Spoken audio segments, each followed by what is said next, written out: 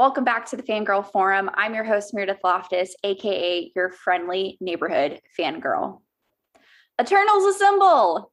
Marvel's newest movie is finally here. Helmed by Oscar-winning director Chloe Zhao, this all-star cast ensemble takes us through 7,000 years of the MCU and ushers us into a new aspect of the cosmic universe. This has been one of my most anticipated MCU movies of the entire year. But did it live up to the hype? We're about to find out, but first, joining me back on the Fangirl Forum is friend of the show and my fellow fangirl, Laura Siricool. Welcome back. It's so good to be able to talk Eternals with you. Oh my God, thank you for having me. I'm so excited to talk about this film. We saw it together, so I'm really glad that we got to experience it together. I know, that is so insane. Full disclosure, Laura and I were lucky enough to be at the world premiere for Eternals in Los Angeles. And I got to see you in person for the first time since all of this. And it was lovely to see you. But then also to experience this movie together is just like insane, you know? Yeah, and you looked amazing. I love that green outfit. You looked gorgeous. Stop. Thank you. Thank you. I'm blushing over here. Okay, but before we get into this, first I have to issue an official spoilers. Oh my gosh, we're going to be covering all the spoilers concerning Eternals. Spoilers. I'm serious. Please go see this movie. You really don't want to be spoiled. Even if you accidentally have gotten spoiled in the past, you haven't seen anything yet, but spoilers. Yes. Spoilers. All the spoilers. Oh my gosh. Okay. So with that out of the way, this has been one of the most hyped movies of the year, considering there was just so little that we know about these characters and how they would necessarily fit into the MCU. Laura, I just want to know, what are your overall thoughts on Eternals? What did you think of this thing? I really enjoyed Eternals because I felt like it was a completely different universe. Yes, it was the MCU, but it did not feel like the MCU. It felt like it created this branch, obviously a branch in the timeline, but it felt like a whole branch of a new universe, of not only because yes, the characters are different, but just the whole cinematic feeling of it. It just felt like like a more mature film. I felt like I was watching a drama that happens to be a superhero film. And I really, really enjoyed the family aspect, the exposition of it. And it just felt like a higher tier kind of film, but it's a superhero film. It felt like what and this is I know we're probably going to get some hate from this, but it felt like a Snyder kind of feeling that he wanted. But it's because I like Snyder, and I don't want people to think I'm hating on him. I do love Snyder, but it felt like that grandiose feeling of it, mm-hmm. And part of the MCU, but it also felt like Zhao's creative drama.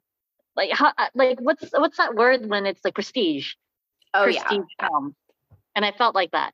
I overall I loved the feeling and the structure of it. It felt so new and fresh. I echo that sentiment. I absolutely loved this movie. It was really refreshing to watch a Marvel movie that didn't really feel like a Marvel movie.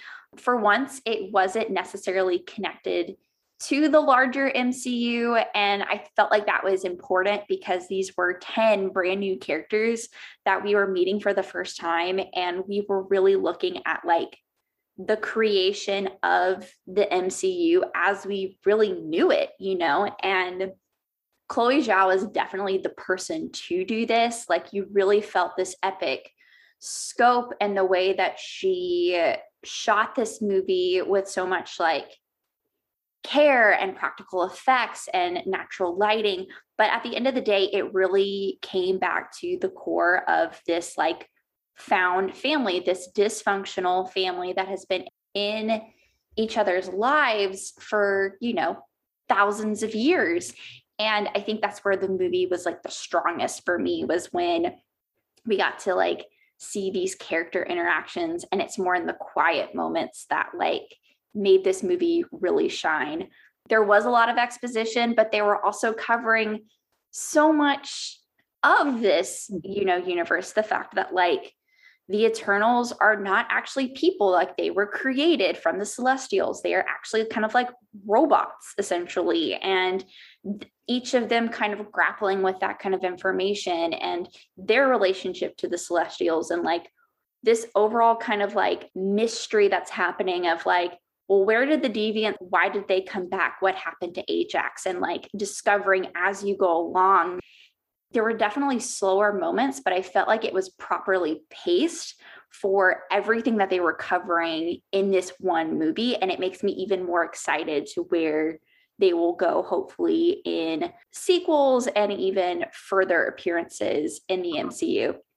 I also agree, like, it does feel like this was very Snyder-esque of, this idea of you're working with like gods on earth, and the way that like that's the whole point of Justice League and the whole thing about the DC cinematic universe right now is like there are like gods among mere mortals. We've only had that more of a fish out of water circumstance, but now we're seeing like, oh, they were idolized, they leaned into it in certain ways, they hid it in other ways, and like I loved that aspect of it. And yeah, I just think like this is the breath of fresh air that like the MCU has been waiting for. Like for all the critiques of like, these are cookie cutter, these are part of a formula. Like if you watch this movie, you don't need to know anything about the MCU to enjoy this. I knew nothing of the Eternals. I didn't even do research because I was just like, I want to go in as a critic of someone who doesn't know the Eternals. I know the basis, the basic stuff. I mean, but I wanted to watch it as a perspective of someone who knows the MCU really well, like the standard comic books. I know everything regarding that. But when it comes to the Eternals, I was just like, yeah, no, I'm not going to read anything about that. Like, and I went into it thinking, I'm like, oh, hopefully it's not going to be convoluted or like it's confusing. But I felt like, wow, it did such a great job piecing out each character, the 10 characters that they had, and also piecing out what is going on within that universe. And it reminded me of kind of like the Lord of the Rings, where you had the Fellowship and you had to get to know each one of them. And I'm like, and it continues on to the next future trilogy. And I feel like this is what we're getting, that, but for a Marvel movie, a superhero kind of thing. And I really dug that, like where I just felt like it did such a great job without me having to know history. Like Lord of the Rings, you didn't know the history, but you understood it when you watched it. And that's how I felt with the Eternals. Within that though, like what were the stronger aspects of the movie for you? The plot twist.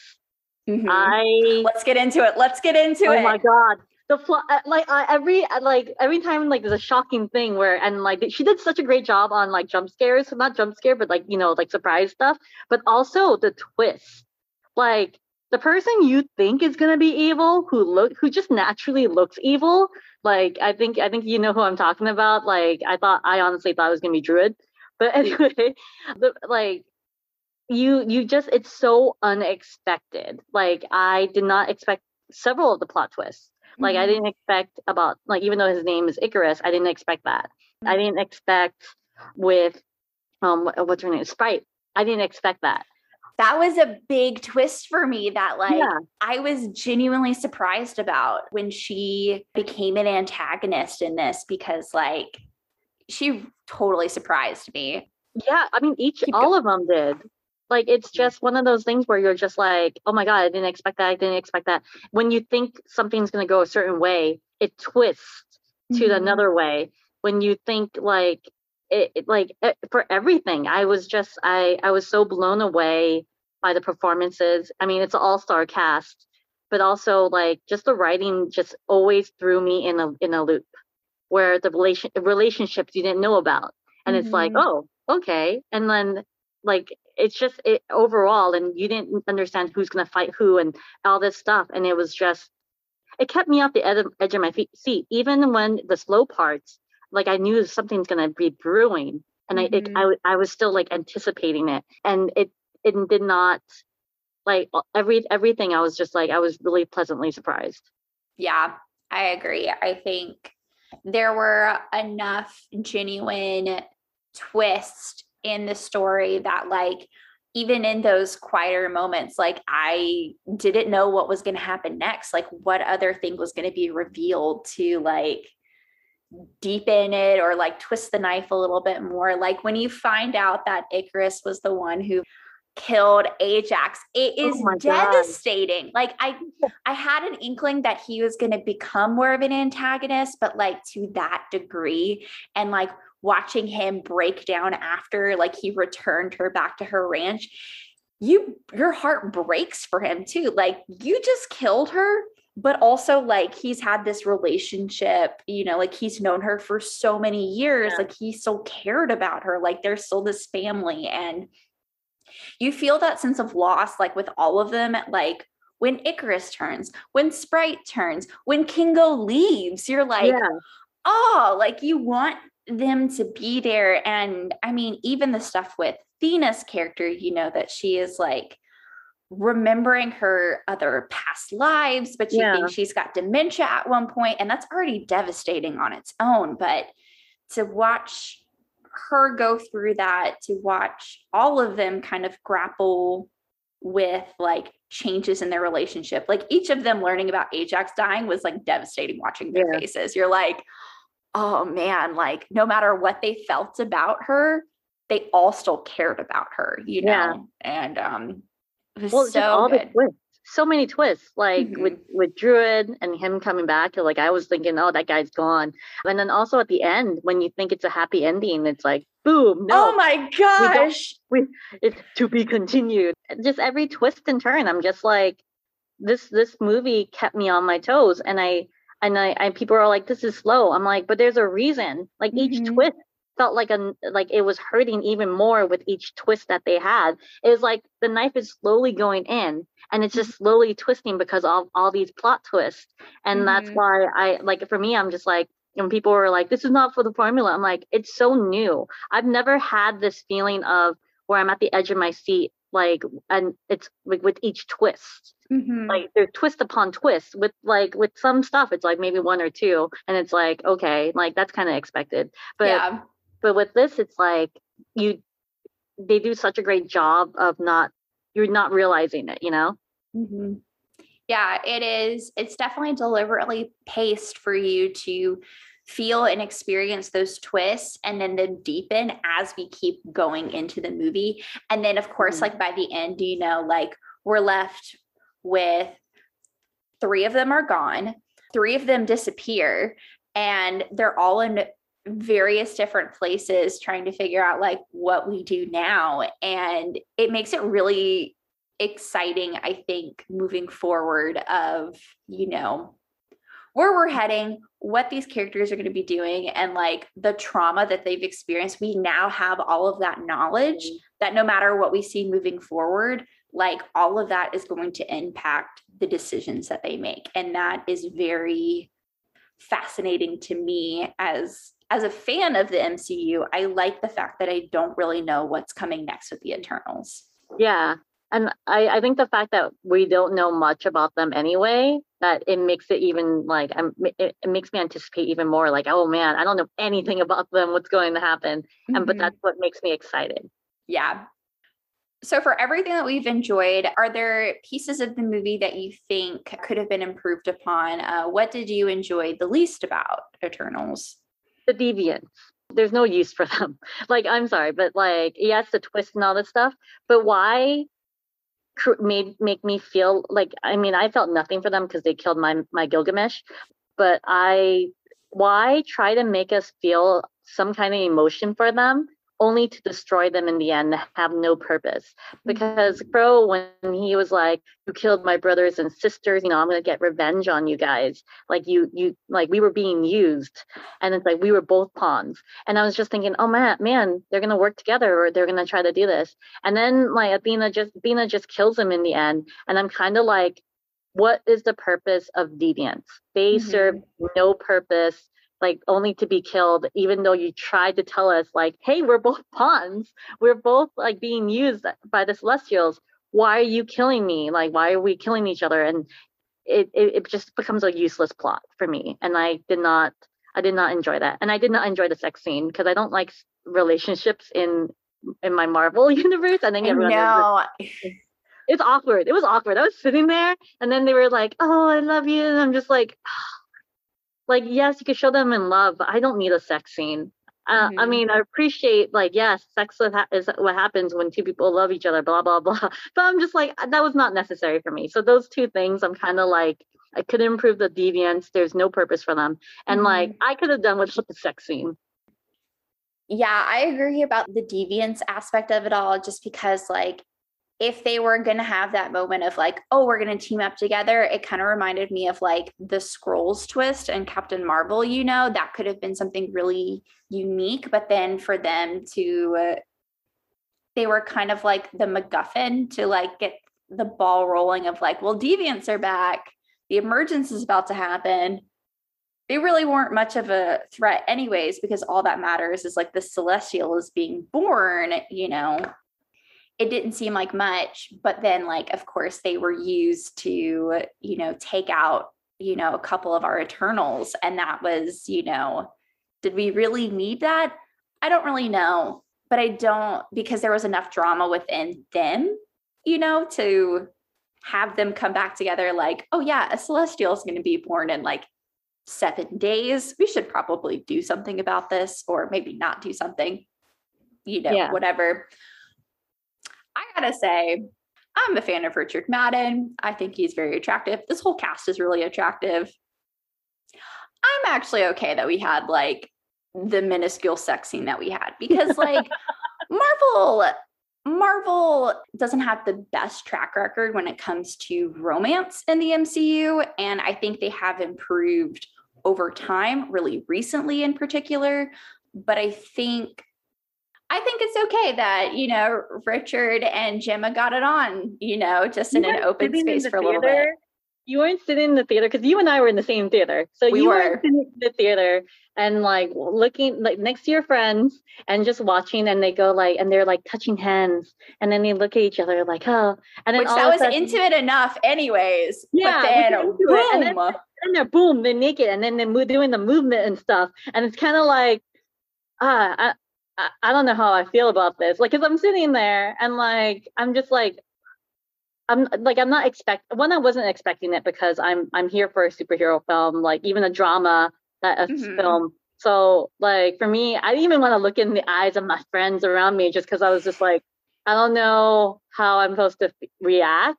Like I got the feeling of their romance already, that I just felt like I don't need to know that they have sex. Like, yes, it probably is realistic. Or they like, but do Celestials, can robots have sex? But that's another thing. Anyway, I mean, Vision and Wanda had sex and they had twins apparently. So that is true. Like, that's a valid thing. But we don't see that happening. True. So I'm kind of like, I don't know. I'm just like I was watching it. And I'm just like sitting there. I'm just like, I don't want to look anyone in the eye, like while watching this, because. And I just want to focus on the story.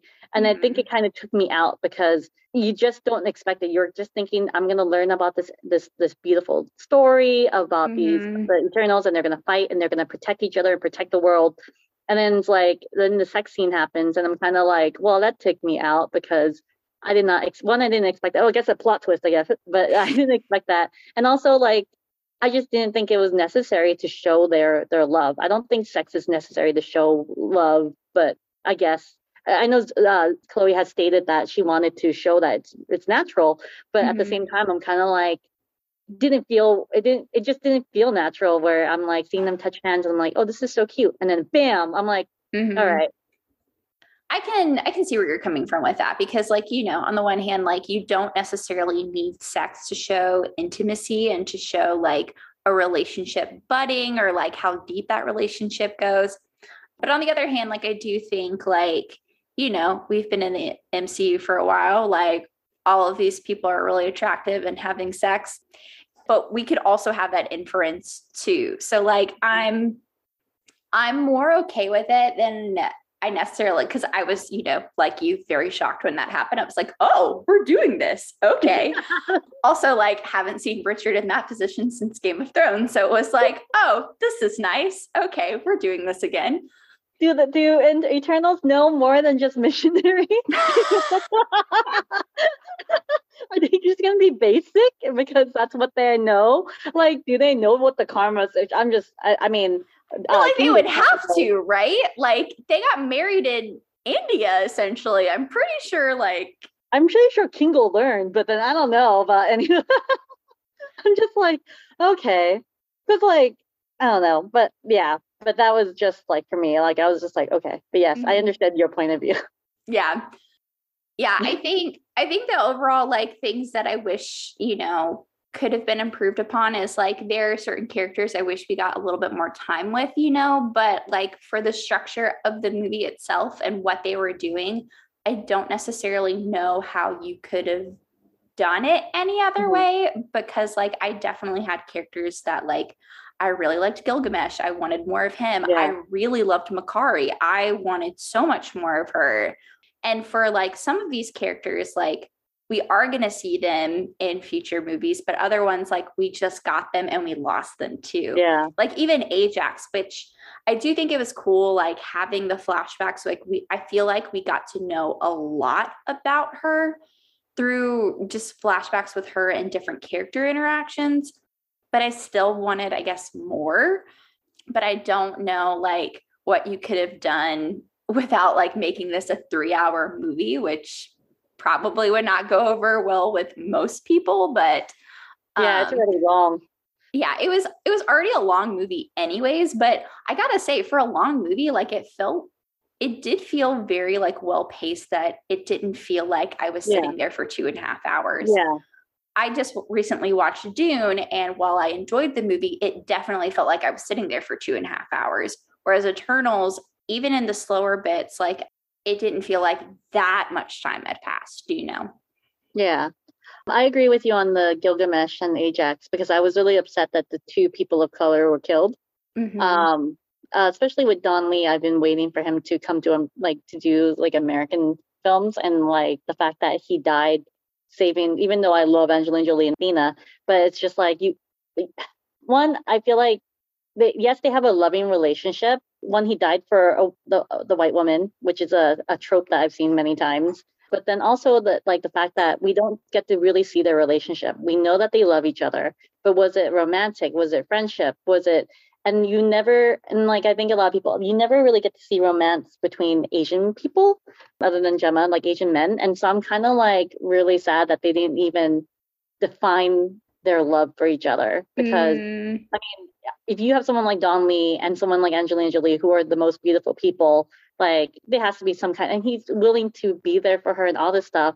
Was it brother sisterly love, or was it something more? And I kind of wish that they defined it, not because, and I hate love relationship stuff, but for me, I'm just like, it also showcases like Asian man being able to be loved and loved in a romantic setting. Because yes, Shang-Chi, I wanted Awkwafina and him, Katie and him to have a friendship instead, because the thing is, like, I'm friends with a lot of Asian guys, so I kind of feel like, oh, like Shang-Chi is like my guy friends, and so I kind of like that aspect. But with this one, it felt more romantic, and I wanted it to have like some sort of romantic level between the two, and I kind of was disappointed that they never defined it, and it felt like he died without really telling her like romantic kind of love, and that bothered me a lot. Yeah, I mean, on the one hand, it makes me very excited for like the amount of fan fiction we're going to get after this movie comes out, but I do agree. Like, I wish that they would have defined that relationship a little bit more to make it a bit more clear, especially before he died, Yeah. like, because it's clear that they really cared for each other very deeply. And like, there was definitely respect there, but like, was it, like you said, more of that familiar brother sister, like deep friendship type of way? Was it romantic? Because like, he dropped everything for her. Like, Yeah. I will go with her. I will live out my days with her to make sure that she is okay, and Yeah. that meant something. And so I echo your frustration with that, Yeah. I feel like we needed that. There were so many different relationships that were in this movie, romantic and even like familiar friendship wise, that like, I feel like some of them got like pushed to the sidelines and others got a bit more time to shine, for better or worse. Yeah. And that was one of them, I think, that kind of suffered a little bit. Yeah. No, I definitely agree with that. Like, I feel like we didn't get, like, I'm glad we got Kingo and his hilarious, because Kamal is like the funniest person. We got to see Brian's as Fastos, who had a family, but I just felt like the others, like Gilgamesh and Makari, like I feel like we were gypped a little bit. But the thing that I hold on to about Makari is that Makari and Druig are together with Fina, like in the mid-credit scene, like they're off, and like, we're going to talk about this later, but like, that was one of my favorite relationships to come out of this movie, was like their Makari and Druig's like dynamic together. Like, they were cute. They were cute. I actually they were so freaking cute. They were cute. Like, they had great chemistry. Like, Barry and Lauren had a really great chemistry. I just saw from the London premiere, like, he came up and surprised her during an interview, and their interaction was the most adorable thing ever. I'm like, dang it, I ship y'all even more now. Like, or at least your characters. Their chemistry is apparent. And like, I usually hate romance. I'm just like, oh, like even with Icarus and Cersei, I was just like, I don't give a shit about them. But like, but with Druid and Makari, when they just had that little thing, I was just like, that's cute. All right, that's cute. That's the only thing I'll give you. That's cute. Their reunion was cute. Like, them at the end of the final battle and she realizes he's still alive. That was super cute. Like, they had little moments where like they were very cute. Like, I also did appreciate Cersei and Icarus's relationship, because it was so front and center. Like, and you could definitely tell like he did love her in a way that like transcended everything else. And I think that's a very powerful message about like, you can love someone, but then like y'all could not be aligned in a certain way. And like the tragedy of that too. And even the tragedy of like, I was really on board with a very poetic ending for Icarus, that like he lived up to the myth. Like he committed suicide by flying into the sun. Like, it doesn't get more poetic than that. Like, I don't have a better word for it. Hamilton, when you saw that part, you married an Icarus. He flew too close to the sun. I was singing that. Me and my friend Filiana, like Filiana, like she but we both sang it. We were both like close. We're like, oh crap, Hamilton. It was stuck in my head the next day. I was like, she married an Icarus, literally. She married Icarus, who flew too close to the sun. I was just like, oh my god, like Hamilton just made an appearance in my head while he was flying to the sun. I was just like singing. I was like, oh. I hope that you burn. Oh, burn! So freaking good. Oh, and I mean, like you said, like those are great. I wish for more for a lot of our characters though. But yes, go on. Next, our reactions to the mid-credit though. Yes. So now let's get into the mid-credit and post-credit scenes, because if you were on Twitter, unfortunately this was spoiled for a lot of people, but thankfully by the time this episode comes out, it doesn't matter. All the spoilers are out there. It was a genuine shock in that theater to see Harry Styles freaking walk. Yeah. We were lucky. The fact that he walked in and nobody had any inkling that he was in this movie was a true testament to Marvel's lock and key, secrecy. My gosh, the way we all screamed Like, I turned to my friend Christina and I was just genuinely shocked. I'm like, is this happening right now? Like, what do you mean? And then even hearing Patton Oswalt's voice as like that gnome character, I was like, Yeah. that was enough for me. I was like, oh my gosh, amazing. And then here comes Thanos' brother, Harry Styles' Eros. I'm like, what is happening right now? Oh, everyone. I wish I recorded. You remember that like that scene when Captain America caught the Minotaur and like everyone was like, ah. Yes. Like I felt like instead of like the like the scream, everyone was like, what the fudge? Yes. Like it was more like what? That it was all like a shared what or WTF.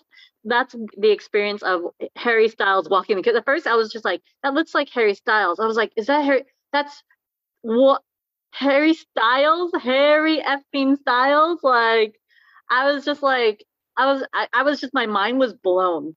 Like, and like, I couldn't focus on what he was saying. I'm like, okay, I gotta focus on what he's saying. But it's like, it's Harry Styles. It's like, yeah. It's not like it's an unknown actor or even like an actor. It's like, musician, singer, Harry Styles, who's a great actor, by the way, in Dunkirk. Yeah. And also going to be in a film with Florence Pugh, like, you know, like he's doing things. So they got him. What? Of all people. But yeah, it was great. It was great. And like, and Oswald showed up at the premiere. Remember? Like, and I was just like, what's he doing? Like, oh, probably because he was in Agents of S.H.I.E.L.D. Mm-hmm. But then I was just like, oh, no wonder. And that's how I felt after the post-credit scene when Jeffrey Wright was at the premiere. Because I was like, wait, why is he here? Oh, no, he made a voice cameo as the Watcher to Dane Whitman. Like, we have officially crossed over. Like, the animation is in live action right now, and it's amazing. Because at first, like, a lot of us, I think, walked away thinking it was Mahershala Ali as Blade, but then no, it was Jeffrey Wright, which makes it even like a bigger cosmic WTF. Like, the multiverse is like in peril if he's showing up to Dane Whitman, Kit Harington's character, which we also got. I think we got way too little of Kit's character. I wish we got a little bit more, but also it's okay because I think we're getting more in the future. But he was definitely a character. Like, did we really need him in this movie? Probably not, because he didn't add too much. But anyways, oh my god, that was still a big WTF. That post-credit scene of being like, what? I feel like they did that on purpose because they didn't want to ruin the Black Knight. You know, the whole thing, because he kept going like, I have a secret. But, you know, people who read the comic books, like people who like me who didn't know Black Knight was waiting for something like that. Like, I was like waiting for something. I'm like, what is he? And then people were like, people in the end was like, Black Knight. I'm like, oh, I can't wait to learn about this character. Like, and then I learned about him, and it's just like, because I didn't want my surprise spoiled, you know? So I didn't read anything about Eternal. Dane, like about Dane, but but it got me excited because it's when I read about him, I'm just like, oh, I can't wait to learn more. And like, I'm glad it wasn't spoiled because I feel like I would have been like, who is this guy? Instead of like, oh, he has a thing. And I'm like, ooh, this is exciting. Like, it's something new. Yeah, it is something new. And I'm definitely excited to see more of him. I enjoy Kit Harington a lot.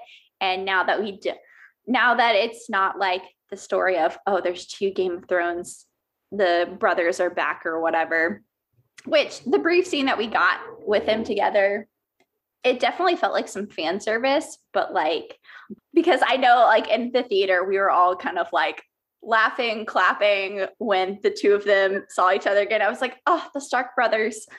Fighting for the same girl. Yeah, I was like, oh, this is happening. Haven't seen this since season 1 of Game of Thrones. My God. Just now that we just have Kit, it's exciting that like to see what his character does moving forward. The whole Black Knight stuff is very fascinating, and I'm excited to see how like that interacts with the MCU. And I mean, now that we know that the Watcher knows about him, it's like, wait, what's about to happen? I'm so excited about that. I'm so excited about the Watcher, that aspect. Because now, like at first I was thinking when I watched What If, I was like, this is not gonna connect. I'm not invested. But Hmm. now that like the Watcher is part of this, I'm kind of like, I want in. I want to know everything. So Hmm. I'm excited. I'm excited of how it's gonna impact and how it's all gonna put it all together with the Eternals. Because honestly, I was like, I don't know how they're gonna tie the Eternals. Because how could any how could Doctor Strange not know about the Celestials and the Eternals when he could see all? And how Hmm. could he, if when it's coming out from the Earth, how could he not intervene? Hmm. So that's my question. So I'm looking forward to how that's going to be answered in the future movies. Yeah. And also like we got our taste of Celestials with Guardians of the Galaxy, like Yeah, the first introduction in the first movie, and then even more so with Ego and Guardians 2. So I feel like, yeah, how did more of them not know about the Celestials, even in particular, like Thor and Asgard? yeah, Like they would have to know about the Celestials. you think? Yeah, and like Loki and his relationship now with like He Who Remains from the series and Kang coming up. Like there's a lot of characters who have lived thousands of years who are knee deep in kind of how this whole thing comes together. Even like the TVA would have to know about Celestials, right? Like there's so many people who would have to know of their existence in some way and how they react to them now. And Yeah, even like when Shang-Chi came out, like I was so convinced like the dragon character was connected to the Eternals. Like there are alien people involved with this. Like people have to know about these other people, right? yeah. But like somehow they're gonna. I'm hoping that they'll explain it of why they did not see a half face coming up from because I understand the Guardians not knowing because that Celestial was on Earth coming out from Earth. But Mm-hmm. then I was just thinking in my head, I'm like, where is Doctor Strange? Avengers probably doesn't know. At least Doctor Strange because I know he's alive. Um, but Yes. but yeah. So I'm hoping that'll be explained later. Yeah, for sure. Before we jump into like the Yes. rest of phase four and what's ahead, I do want to sit with our Eternals team just a little bit longer. Yes, my babies. Yeah, our sweet summer children who are 10 children that we got for a little bit in one movie together. I was just curious, Laura, for you, who are your top three favorite Eternals and why? Kingo, because he was hilarious, and I loved his assistant Karan.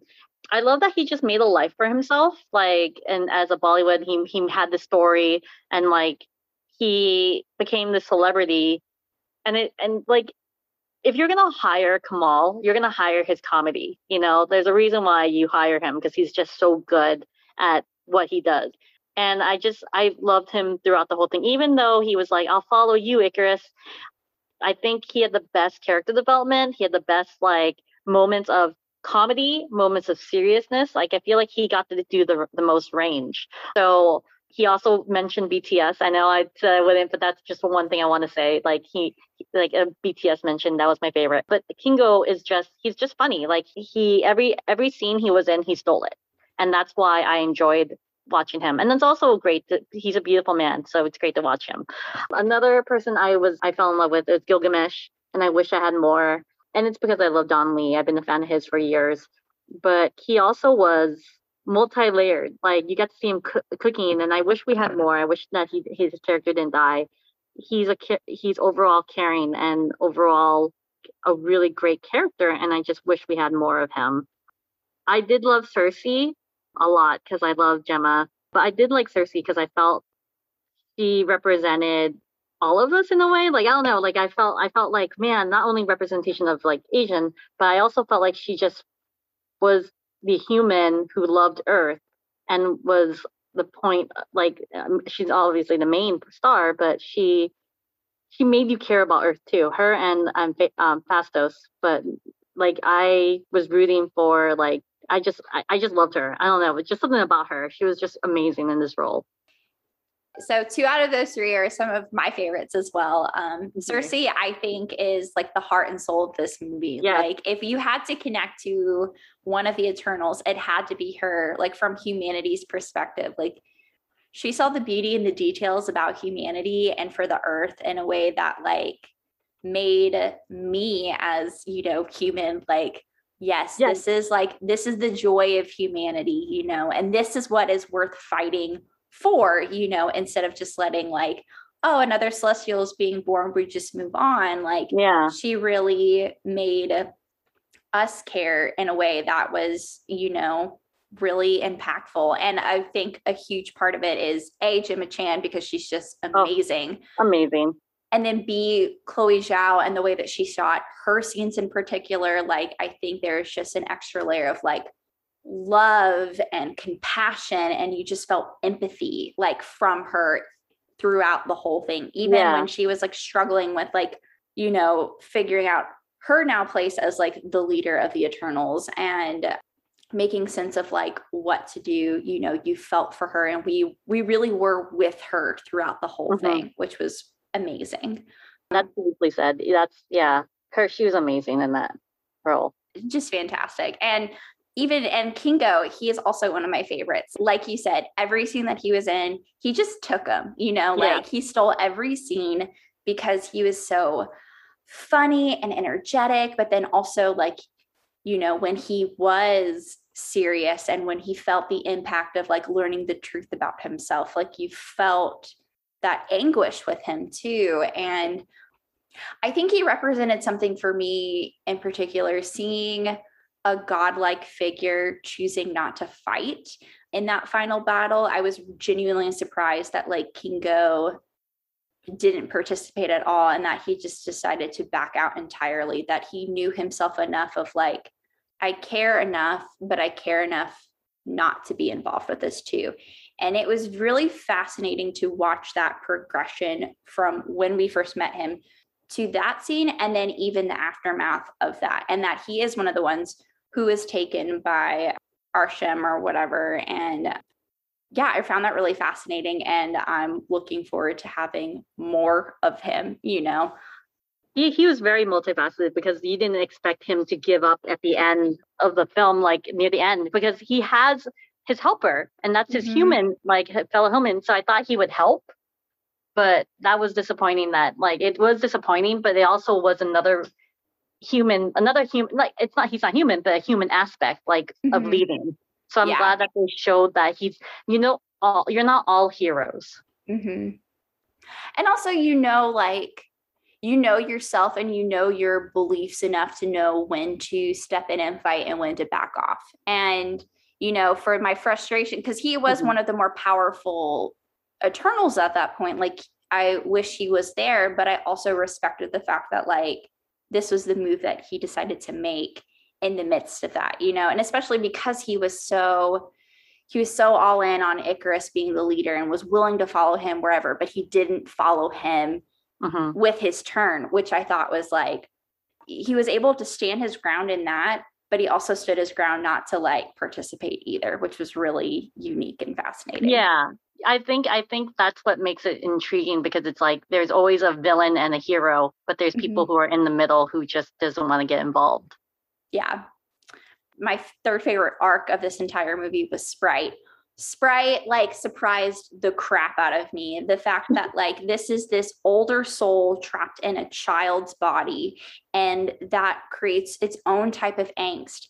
But the second that Kingo brought up Peter Pan and Tinkerbell, it clicked everything for me about Sprite and everything about her. The fact that she was in love with Ikaris for all of these years, and like that unrequited love, like how often do you see that type of angst and you feel for that? And so when she does follow Ikaris to defend the Celestial being born, it was shocking, but it also made so much sense. And then, but I'm so glad that like she was able to have the ending that she could find the way to age and to eventually die, and it is such a fascinating thing that like they didn't dive too much into, but there is this when you live forever and you watch all of the people around you like live and die, even the people that you love, like how do you make sense of it? And for her to be the only Eternal to really experience that moving forward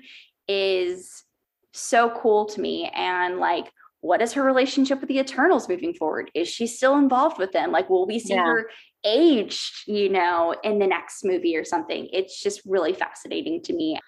Lia did like a fantastic job portraying that, because that is such a hard balance. You know, she came off as really angsty at the beginning, but once you understood her angst, you were like, all of this makes sense. Yeah.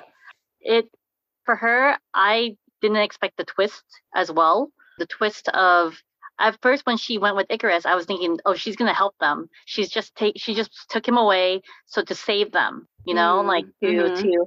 But then when she stabbed Cersei, I was like, oh my God, like this, she's actually legit becoming like antagonistic. And that was a shock to me because I thought with her intentions that she was going to be like, I'm just going to help them. I'm going to take him away. That's why like they jetted off and like, she's going to help them in the end. But then when the twist happened, I was just like, wow, another twist for me. And especially how close like she and Cersei were, because like they were living together in London, you know, like doing their own thing before the Deviant showed back up in London. Like they had like a really deep friendship. And so for her to betray Cersei in that way and stab her was like a big like, whoa, this is deep, you know? So yeah, like the layers of this movie, guys, like I don't understand why there are people already writing off this movie sight unseen when there's so much happening underneath the surface with all of these characters. Like it's just mind blowing to me. Yeah, no, definitely. Oh my God. Like I like when I see the reviews and I'm just like I understand their point of view of what their like aspect, but for me as a critic too, like I just felt like it's just something new. It's something fresh and something different. And I think people are expecting the same elements, and I just feel like I'm kind of tired. I went into it hoping for something new. I'm hoping phase 4 would be entirely new, entirely a fresh new take, and I felt like they gave it to me with this one. Absolutely. Moving forward, like which Eternal do you want to see more of? Even the ones that we have passed, like, I mean, we have What If now, so like there's a chance we can still see any of these Eternals show up in like definitely an animated space. Like which of the Eternals do you want to see more of? I definitely want to see Cersei just as a leader and stuff, but I mean Gilgamesh, like that was hard because I felt like we didn't get enough of him and his demise was just the most heartbreaking. I'm hoping that we get to see just more of the development of why he chose like to stay with her and his origins, really like how his life was, because he's just you get caretaker fatigue too, so I kind of want to see that too. But yeah, Gilgamesh, I just felt like his time was too short, and Ajax, like I felt like whoever passed, like their times were just too short. But I do want to see Makai's her life, because they just showed her as a thief and like she just goes back and forth. I'm kind of like, there has to be more than that. There has to be more to that story than her just being a thief. Totally. I definitely want to see more of Gilgamesh. I definitely want to see more of Ajax, even though I did think it was inventive the way that they did show her a bit more through like the different flashbacks and stuff, but I definitely want more of her. And honestly, like I do want more of Makkari. I think like she's was one of the crowd pleasers of that final battle, you know, when she was fighting Ikaris. Like a lot of us cheered when she like had him down, even like when Phastos had him down. Like we were all going nuts over it.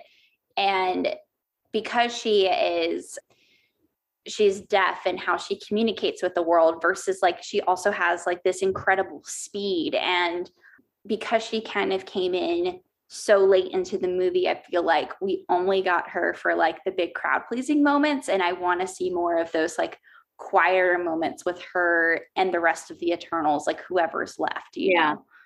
Well, yeah, they didn't. She's just known as a thief. Like, where was she throughout the years? Yeah, she stole all these amazing things. Was that what she was just doing? Like, what else is there? I know I read an interview of Salma Hayek for Marvel.com where she was talking about like how she would describe each of the Eternals as far as like as a mom figure, like how she looks at each of them. And I think the one thing that she said about Makkari was like she's the one that has to know everything. Like she just wants to know everything.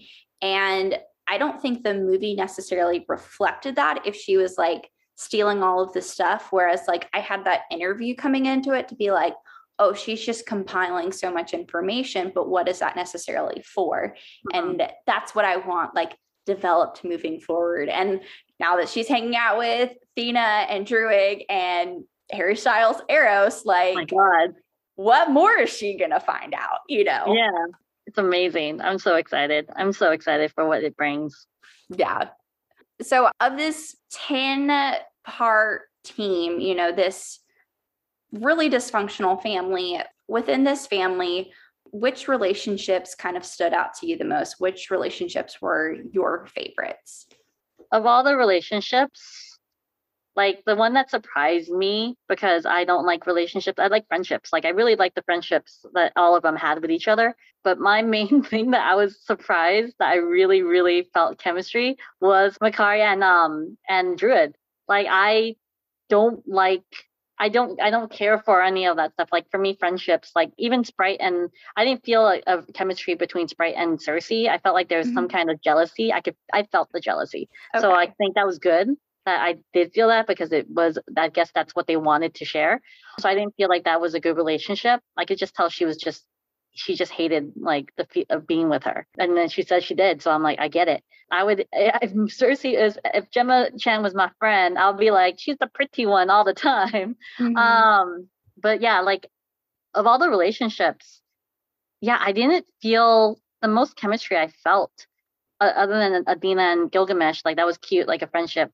But I felt like an emotion when I saw the way that Makkari looked at Druid and they both had that thing.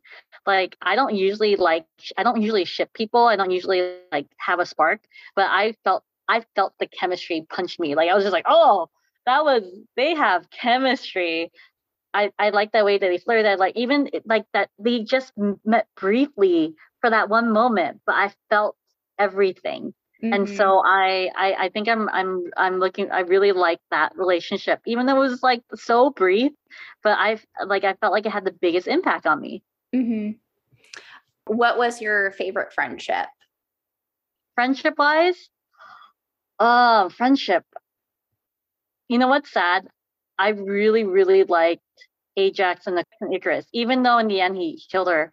But the scene beforehand, when he was like I'll do anything for her, all this stuff, like I felt like that was so genuine. He was her right hand man. He was like, I'll do whatever. And I think that's why the betrayal hit the hardest for me. Yeah, that was seeing how devoted he was for the cause and like their interactions that they had just made that betrayal just like hit that much deeper. That was so devastating watching that. And just his anguish afterwards, you're like, oh my God. You did that. The friendship was so strong. And then all of a sudden that happened. And you're just like, wow, that's like the ultimate betrayal. Yeah. Yeah. I think of the friendships, that was definitely impactful. I think Kingo's just like relationship with all of them was really fascinating. Like he definitely had his own like rapport with each of them that was like fun and unique and different. Like the way that he and Sprite really connected to each other. I liked their friendship a lot. Like he clearly understood her more than I think most of the other Eternals did. I liked the antagonistic relationship between Icarus and Druig, like when they like traded stuff in the ship or whatever. I just loved that kind of like the tension between them. But yes, I agree. My favorite romantic relationship, I came for Cersei and Icarus to steal my heart, and like kudos to them. I still think they had great chemistry. I enjoyed them a lot. And even watching him drop his cause for Cersei at the end and seeing like how he loved humanity at the end of the day because he loves Cersei was like huge. And I felt everything for them. But I walked away caring way more about Makkari and Druig. And I think it was because there was this like featurette that came out right before the premiere that had like a headrest between the two of them. And I'm like, oh, I feel something here. What is this? And then I watched it and I watched the two of them like once they reunited and their little interactions. I'm like, this is the stuff of my shipper heart that like I go nuts for. So the fact that they're both alive, like that's the romantic couple still around and they're together. I'm like, oh, I can't wait to have more flirtatious moments between these two. And like watching Fastos and Kingo being like, what's happening here? Like, have you forgotten this? Have you forgotten like they were like this like thousands of years ago? Like they still hold a torch for each other. Like it's great. It's fantastic. That was my favorite. Like, is this a thing? Because I don't like it. It's like, yes, we want this thing. Like, okay. And this feels like a trope, you know, like here is the guy who can manipulate the minds of man. And then you have this woman who can't speak, but he can hear her thoughts. Yeah. Like, how beautiful and intimate is that? Like, chills. I love it. Okay. So it's kind of amazing that we're nearing the end of 2021. We went through a drought of the MCU, and now we are 3 films into phase 4. We've had 4 series, about to have 5.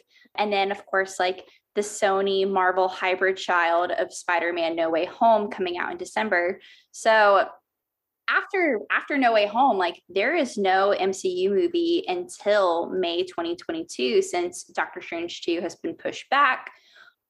As we are now, and of this year overall that we've had with the MCU's return with phase 4, like how do you feel about where we're at? Like how would you define like the state of the MCU currently? In utter chaos, because I have no idea what's going to happen. Like, because like Doctor Strange, it was supposed to be No Way Home, and it explains the Doctor Strange movie that's going to come out because Doctor Strange is in No Way Home. And I was hoping I'm hoping that Doctor Strange would explain WandaVision, because we've had this long period of WandaVision. When did the WandaVision end? In May? In March, or like right before March, because it started in January and then March Falcon Winter Soldier started. Yeah. So we have WandaVision waiting for until like with Doctor Strange. And then we also have Loki with the multiverse and Kang, who is going to appear in Ant-Man eventually. But it's like, we're going to have to wait and all these theories going to come out. And it's like, I just feel like I'm hoping they pushed it back because they have to make some changes because of what's going on, with like all the stuff. But I feel like if there's no changes that to be made, there's no reason to push it back. Mm-hmm. If they were like, we're pushing it back, but we're gonna make some changes, that would make more sense to me. But I don't even think they gave us a reason, and then I feel like it's gonna put more harm in phase 4 because I feel like it's so spaced out. Mm-hmm. Because I feel like people are just going to lose interest, or they're going to have to like rewatch everything again. And plus, we're in a world where content is key. We need content. Are they going to give us more Disney Plus shows? Or are going to like in between? Because it's a long stretch. Like, yes, 4 or 5 months is not going to be from like 6 months actually from No Way Home, but it's still a long stretch that, we need content and we need hints, because it's just going to get worse. I feel like the whole paparazzi thing is going to get worse, where people are going to spill stuff and I'm going to make fun of them. Comicbook.com is going to be like, oh, we're going to like, there's this thing happening. And it's like, no, I don't want theories. I don't want spoilers. I just want the content to come out, because it's just going to prolong all the theory people. Yeah. But overall, I'm just like, there's no, like, unless you're going to change things, there's no purpose of pushing it. As somebody who has just like revisited my time with another fandom and remembering the times of like hiatus and just like how chaotic those times would be. And I feel like we're about to enter another MCU hiatus where like there is so much possibility for spoilers to come out, set pictures, theories that become like headcanons, and then you get disappointed when they don't happen. It just Yeah. creates a lot of, yeah, it Chaos. creates a lot of chaos in the fandom. And, you know, like we want to know these things as soon as possible. We don't want to be spoiled by any means, but we're constantly hit with content. And if we wait so long for, you know, this, like I am a big fan of, you know, if it is worth waiting for, like if they're making changes, like by all means take the time that you need, because I want you to deliver the best story possible. But it also makes me scared of, you know, what is actually going on behind the scenes. Like, you know, did they not, are we changing directions? Like, how are they going to contort and move towards wherever they're going for? Because phase 4, in my mind, when it was presented, it was supposed to be like this in between period, getting us from like, we went so big with Endgame, we kind of need to get smaller again so we can get to the next big thing in phase 5. Yeah.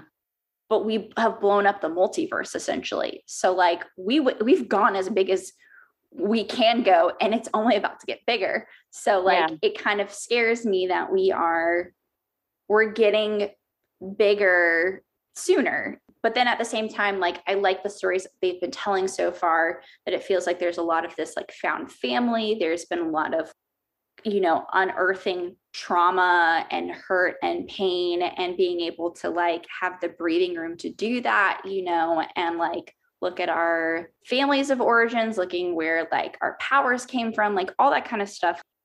The stories are very intimate, but the stakes feel like they keep getting bigger, and I'm really scared for how they're going to keep getting bigger only to come back down again, and then only to get like crazier from here. But like I also trust in Feige at this point. Like he hasn't really done me wrong at this point, but like No Way Home is about to get really crazy. And so is apparently the Multiverse of Madness with Doctor Strange and Ant-Man 3. You know, we know Kang is around. Like there's just so many big pieces to be played, but I'm very fascinated how they all are going to fit together as like a puzzle piece, because like they've laid out a lot of things. Now I'm ready for things to start connecting a bit more, but I'm still like very scared of how big we're starting. We've gotten already big, and this is the end of 2021. Well, my fear is, you know, how Eternals ended, you know, and everything's being pushed back. That means Eternals too, if they announce it, that will be pushed back. And I think it'll get to a point where, will we care? Still, like, yes, we're getting all this stuff, but they're so separated from, Eternals are so separated that it's so separated that it's hard to put them in with the 3 of them that are captured into another movie without it being really an Eternals movie, you know? Like, because like then it would just become confusing. Like I feel like Eternals 1, then Eternals 2, and then you could branch it into whatever, but we need to establish them a little bit more before you put the 3 Eternals that were taken in Guardians of the Galaxy, you know? Like it's just, that would be too much for me. Like I feel like, oh man, I want to still build this world of the Eternals, because it's so new, and it's the whole first film is the exposition. Like it was a first thing of world building. So I kind of still want Eternals 2 to continue. But if you were to push everything back, that means Eternals won't be coming for 3-4 years. The next one. And then will I care enough? Well, I will. But will people remember or care enough to know? Because if you were to mingle Eternals with others already, I feel like you have to really, really, really extremely write it so well to make it make sense, because I feel like they barely are a new development for Marvel. So I feel like they need to have their 2 movies, and then you could branch them out. You can't, I just feel like if you were to branch them immediately, it just becomes like too much, I think. Yeah, I agree. I do not want to see them next, like in Avengers 5 or anything like that. Like they need, because they are so new, they are so separated Like let them be by themselves in the same way that like Guardians 2 like was also by Mhm. themselves. Like let the Eternals be on their own. They are aware of everybody else. Not everybody else Yeah. needs to like poke their heads into it right now. Eternals 3 or a later movie after Eternals 2, by all means, make all of the Yeah. cameos. I will watch all the what if episodes if they Yeah. have them in season 2, but like I don't need them. They need more time to grow. They need more time to be fleshed out because yeah, like you said, we had all the exposition done.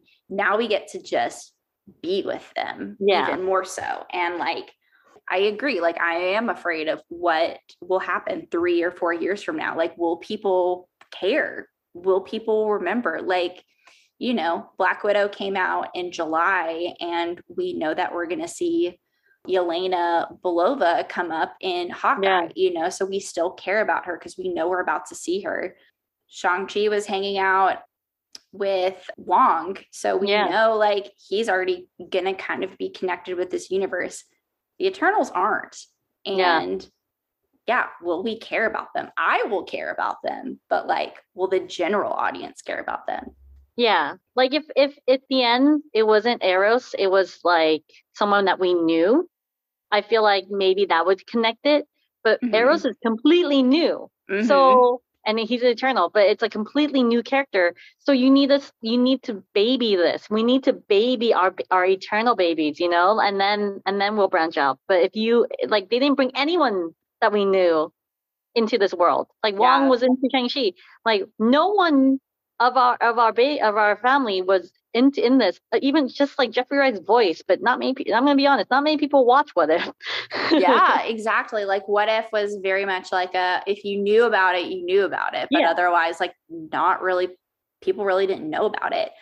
The only connection Harry, like I'm just going to keep calling him Harry Styles. The only connection that Harry Styles has to this is like he is Thanos's brother. Like the fact that they name dropped Thanos in that way of like, so that's our connection, but then still not enough because we're still wrapping our brains around like, wait, Josh very smart. Brolin, Harry Styles, they are brothers. One of them looks very human. The other one looked like a purple alien. What is happening right now? Like, there's way more questions than like, oh, this feels right. It's like, I need Eternals 2 now to explain what is happening here. Exactly. That's why I'm concerned with Phase 4. That's the only thing. Like when you want if we were gonna expand it, how it's the patience and the how long and like for the Eternals to return. Mm-hmm. Because if Yeah. it's like there's no Eternals and it's just like Phase 4 of like others, that makes sense. I'll be like, okay, it's all the same people we know. But if you're going to introduce new things, then you Mm-hmm. need to keep them close by. Yeah, which we still have the Doctor Strange sequel. We've got the Marvels coming up. We have Black Panther 2. We've got Thor 4. Like we have sequels of characters that we've known for a long Yeah, time or a longer time coming up soon that we have a lot more vested interest in than necessarily like, I mean, I really love Shang-Chi, but like, when is that sequel going to come out? That's going to yeah. take some And the time. 10 Rings are going to show up. Is it going to be a Disney Plus show? Yeah, exactly. Like, I saw Menger at the premiere and I asked her, I'm like, hey, is there a Disney Plus show? And she goes, no one told me anything. So, ah, we want it. We want it. But like at the end of the day, they have built out such a unique universe. And now with them expanding and kind of spreading themselves into Disney Plus and streaming, like it is definitely like this case of, are they spreading themselves too thin story wise? Like, are we going to care about like these other characters that we don't spend as much time with in the movies, like giving all of them Disney Plus shows? Does it become like too oversaturated with these characters that like yeah, none of them matter anymore? And that's my fear too, because there are so many like awesome characters that I want to spend time with, but I also, we got places to go, we got people to see. We can't, not all of them are treated equally, unfortunately. Like not all of them can be treated with like 100% care. Like who's going to get like left in the shadows? And I am a little afraid for the Eternals in that sense. yeah. That's my favorite. But and also Loki too. Loki season 2 is supposed to happen for Disney Plus, and it's like now that's going to be pushed back because it's based on Ant-Man and all that, like all the other things. So I'm kind of like, Man, it's just everything's getting pushed back. That means story-wise, we're just I'm getting tired of all the theories that people like and people have and they say like it's definite. And so that's my other take. I'm like, oh, I just want to know. I want to know so we can cut through all of like the theories and the headcanons and all of the like, this is going to happen. It's like, no, we don't know. We just need to watch it and see it, and then we'll know what happens. Yes. At Disney and Marvel and Kevin Feige, we trust you, but also let's go, you know? I know. I'm like, please just give me what I want. Laura, this has been so fantastic to be able to like talk with you about Eternals and just where we're at in Marvel. Like it's always such a pleasure to get nerdy with you. Me. It's always so fun talking to you because we're both fangirls and we both have the same kind of like mindset regarding it. So it's actually really nice to like chat with you, and because like when even me mentioning Snyder or anything, you understand. And so it's nice to have that relationship, you know, that conversation. Absolutely. It's nice when you have like people that you can be on the same wavelength and have like that same lingo that you get where you're coming from, and like it's already understood implicitly, like, yep, this is what you're referring to by this. And it's always great to find like peers in this space that you can be like, yay, you get my nerdiness and where I'm coming from. Where can the people find you? Yeah, you can find me on social media. I'm on Twitter all the time at LSIRIKUL, Lsirikul.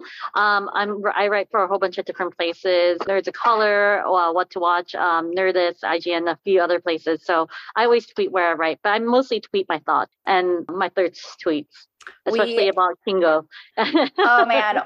As somebody who follows you, I always appreciate the thirst tweets coming through strong. Yes, you are a fantastic follow, and you're just such a great writer and critic. And so it's always fun to like chat with you. And seriously, if you haven't checked out her stuff, like you really should. I will include links to all of those places.